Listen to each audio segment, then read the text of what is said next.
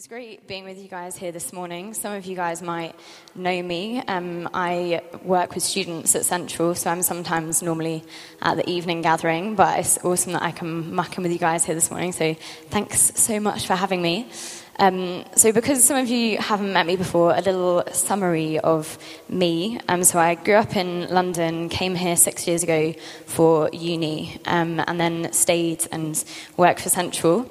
I love making coffee for people, awful at making hot cross buns. I attempted last Sunday and it was terrible. I don't really get how to use yeast. Apparently you're meant to activate yeast. So if anyone knows how to activate yeast, you can tell me after this, because it was like a pure brick and you had to like hack it to get in. It was really bad. So that's a little bit about me. So this morning we're going to be chatting about hope and hope through the Holy Spirit. And I'm really excited that we are chatting about this as a church, because if we're real and we're honest, all of us, from one degree or another, recognize hopelessness. We all wrestle with hopelessness, and we all carry stories that are tough in our lives, and we know of people that are going through tough stuff. And even in Edinburgh, I used to do my walk to uni, so I don't know if some of you guys know New College, but it's near Princes Street, and I would walk through the meadows and go down George IV, and you'd see like 2 or 3 homeless people just on that bridge, and you literally can't walk around Edinburgh without seeing homeless people around that are going through tough stuff. And as a cheeky little plug, I was in Streetlights communities, they're great. So I was in Streetlights, which is a community here at Central, and we'd go down to Leith, which has got a mini red light district, and I would see and hear stories of girls that were just stuck in cycles of addiction and stuck in tough spaces. And then for our world, we've got people in political power that are making really interesting decisions at the moment, and we've got global warming, and we've got a huge refugee crisis. And so hopelessness is something that we all know of, we're all familiar with, but the church is the hope for the city that we're in. The church is the hope for the city we're in. And so we need to be wrestling with and really understanding what is hope, what does it look like as a church to stand in hope, to be hope for ourselves and to be hope for the city and for the world. So we're going to be looking at just one verse this morning. I'm just going to be sharing a few thoughts that I have on it, and then we're going to have time to reflect and pray together. So we're going to be looking at Romans 15:13. And so if you've got Bibles with you, or you can just Google search it, or if you've got apps on your phone, we're going to be looking through this verse quite a bit. So Romans 15:13, I think it's on one of the slides. Amazing. So may the God of hope fill you with all joy and peace as you trust in him, so that you may overflow with hope by the power of the Holy Spirit. I'm just going to pray. God, I thank you that you are the God of hope. I thank you that you want to speak to us right now, that you want to show us more of your character and more of who you are. We ask that we would just be available and open for you to talk to us and to challenge us, to show us more of who you are. We ask that we would leave this space just understanding a bit more of you. Would you use my words as something that would land and be useful for people? We ask it in your name. Amen. So hope. So what is hope? I think for me and for a lot of us, I think we have commonly a really watered down version of hope. That we hope for things in life. I hope that I can finally make really good hot cross buns on an Easter Sunday. I hope that I'll be able to go abroad this summer. I hope it will never snow again in April. And if it does snow again in April in Edinburgh, then I'm not wearing shoes with holes in them, because it was not a good day. And so some of you that weren't here this week, it was snowing, and I think it's ridiculous because it's April, and why is it snowing in Edinburgh?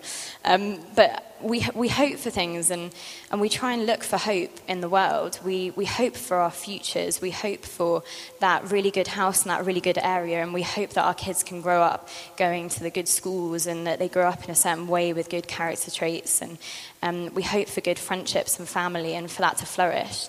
And I'm not saying that isn't hope, but I want to argue that hope is an imperfect version of hope, but that the perfect version of hope is God. And it says here, may the God of hope fill you. That God is a God of hope, that he is the perfection of hope. And that while we're looking for hope in the world, and while we're looking for hope in circumstance that face us, we're never going to be truly satisfied, because it is not the best version of hope. The best version of hope is God. Augustine, who's this incredible theologian, I just love him. I did my dissertation on him. He said that we're restless until we find our rest in him. We're restless until we find our rest in him.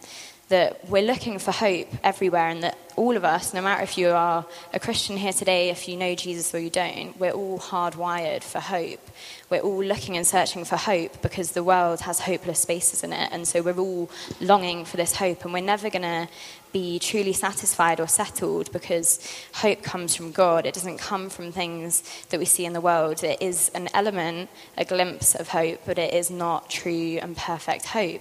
And so we think about our situations that are hopeless. We think about Edinburgh, and we think about the world. We need to be pointing people towards God.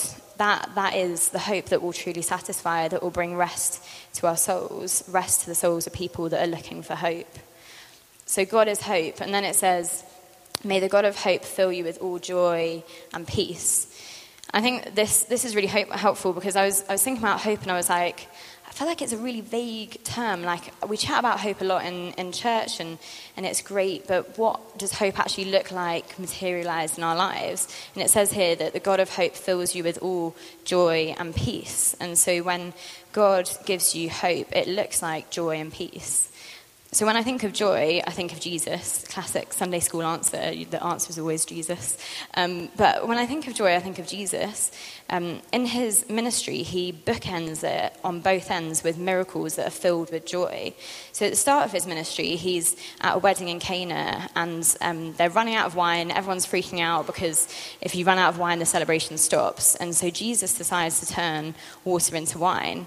And that is the way that he chooses to set the tone for his whole ministry, with a miracle that is full of joy. And then at the end of his ministry, before he goes to heaven, the last miracle that he does is that he's at the Sea of Galilee, and some of the disciples are on a boat, and they're trying to fish, and they're not getting any fish. And so Jesus shouts from the shore, and he says, put your net on the other side. So they put the net on the other side, and they get in a massive haul of fish. And it's really specific. It's 153 fish, which I'm thinking someone sat there and counted all the fish. So I'm just like, good on them. But I wouldn't do it, fishy hands. But they managed to get in loads of fish, and by the time they got to the shore, Jesus had lit a bonfire for them, and they were having fresh fish on the beach. And so that is a miracle that is filled with joy, and that is the last miracle he does. And so Jesus bookends his ministry with miracles that are full of joy. And also, I think it's really important to say that joy isn't just something that's a personality type or for the bubbly, happy people, and because the circumstance requires it. Jesus, throughout his ministry, you see that he has joy even though the situation didn't demand joy. That as you see when he's on the beach with his disciples, you think, okay, that situation demanded joy, because it sounds like he's having a great time. But if you just rewind a little bit in the story, the narrative of Jesus' life, he'd just been massively rejected by all his disciples. They'd left him to die on the cross alone, and we heard last Sunday about his death and his resurrection, that he was left to die without his disciples around. And then he'd risen again, appeared to a few of his disciples, but this is the first time that he's met and reunited with most of the disciples. And so I'm like, if I was in that space where I'd been really rejected by my friends and then I'd seen them for the first time, I'd probably not be doing a bonfire on the beach and having fresh fish. I'd probably be a bit sad or doing something else. But Jesus chooses in that space, in a situation that did not demand joy, he chose joy. And that for us shows that joy supersedes circumstance. So for our lives, when he gives us hope that brings joy, it means that it underpins every story, every moment that we go through. It's not because we're having a happy time all the time, because sometimes stuff life's tough, it's not because everything is going to plan. But joy is something that Jesus stands for and fights for in amongst every story, every up and down of his life. And we get to have this joy through the Holy Spirit. We get to be filled with this joy, which is amazing. So hope fills you with joy, and hope fills you with peace. I think when I think of peace, there's this really useful bit in the account of Jesus' life that Matthew wrote. And he says, where is it in here? Oh, I think it's on the screen, actually. I think it's the next slide. No. Okay, it'll be here somewhere. Okay, so it's Matthew 11, 28 to 30. And this is the Message version because I'm a fan. But it says, "Are you tired, worn out, burnt out on religion? Come to me, get away with me, and you'll recover your life. I'll show you how to take a real rest. Walk with me and work with me. Watch how I do it. Learn the unforced rhythms of grace. I won't lay anything heavy or ill-fitting on you. Keep company with me, and you'll learn to live freely and lightly." Keep company with me, and you'll learn to live freely and lightly. See, the peace of God gives us a lightness in our spirit. Because the amazing story of how Jesus relates to us is that we aren't the ones that have to carry our lives anymore. He invites us to give our lives over to him.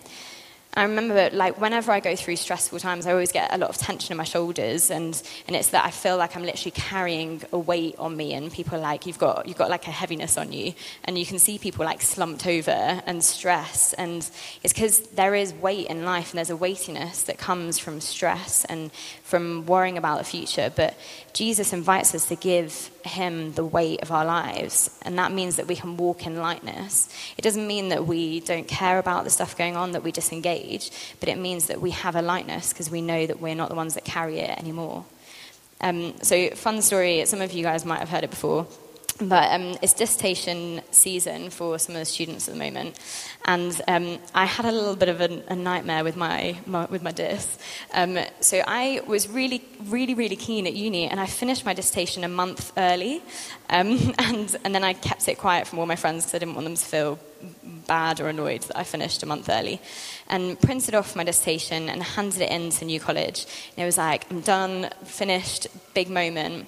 Anyway, fast forwarding 6 weeks later, I'm in London at Byron Burger with some of my friends in Camden. Great place, great burgers. And then I'm chatting to the guy next to me who was at Leeds Uni, and I was like, "Oh, how was your week? What have you been up to?" And he was like, "Oh yeah, I gave him my diss this week. I gave him the online copy and the hard copy." And I was just like, wait a second, I didn't give in an online copy of my dissertation. And so I just went really quiet and then started researching the dissertation guidelines on my phone under the table and found out two things. So firstly, it doesn't count if you don't give in the online copy and the hard copy. You've got to do both. And then secondly, if it's 10 days after the deadline, you get a 0. And at this point, it had been 14 days after the deadline. And so I was just sitting there realizing I've probably failed my dissertation. And if you fail your dissertation, I don't even know if it's physically possible to pass uni. And so I was sitting thinking, okay, 4 years of my life, like thousands of pounds in student loans, okay, this is happening. But in that moment, God gave me this incredible peace and like a real lightness in my spirit. It's because Holy Spirit met with me. And even though the situation looked pretty bleak and I could have massively panicked, and this isn't because because of me being really chilled, it's because God gave me real peace. And that's what he does for all of us, that he fills us with peace. And to end the story, I did pass uni, it was fine, but it was a stressful moment at the time. But he wants to fill us with joy, and he wants to fill us with peace. And it is the God of hope that we look to. That God is hope, God is perfect hope, that while we're looking at any other version of hope, it's always going to be second best to the best, which is God. And then that hope looks like joy and peace for our lives. Holy Spirit is here right now in this room. We don't have to hype him up. We don't have to do anything to make him be in this space. He is here right now, and he wants to give us this hope. He wants to help us to turn our eyes and our attention towards him, and he wants us to look at how we do that for other people around us, to do that for the city, and to do that for our world, to give us this hope that truly satisfies, that makes us still in our hearts, that stops us from being restless anymore. And he wants it to look like joy and peace. And so we've got space and time now to do that and to think about what this looks like for us. And so even if this is your first time thinking and engaging with prayer, we can all pray. This hope is available for everyone. You don't have to be a Christian to ask for this hope. This is for all of us. So I'm just going to pray, and then I think we're going to worship for a bit, and then Zach's going to take over. I'm just going to pray. So God, I thank you that you are here. Holy Spirit, I thank you that you want to give us this hope. I thank you so much that this hope looks like joy and peace, that it looks like joy that supersedes circumstance, and it looks like peace that carries our burdens for us, that gives us a lightness in our spirit. And we just want to be available to you right now, Holy Spirit. We want to ask you to come and to give us this hope. Yeah, Holy Spirit, would you come?